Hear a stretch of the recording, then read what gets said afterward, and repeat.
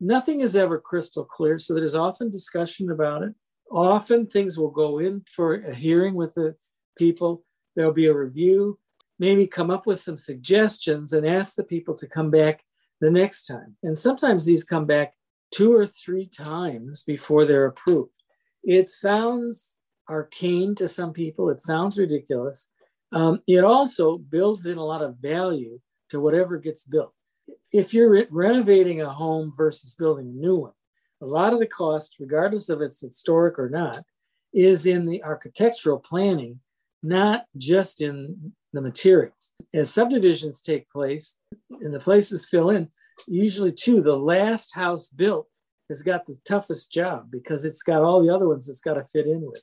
If you're the first one in a group of houses, nobody really minds too much. But if you're the last guy, you Yeah. get in trouble.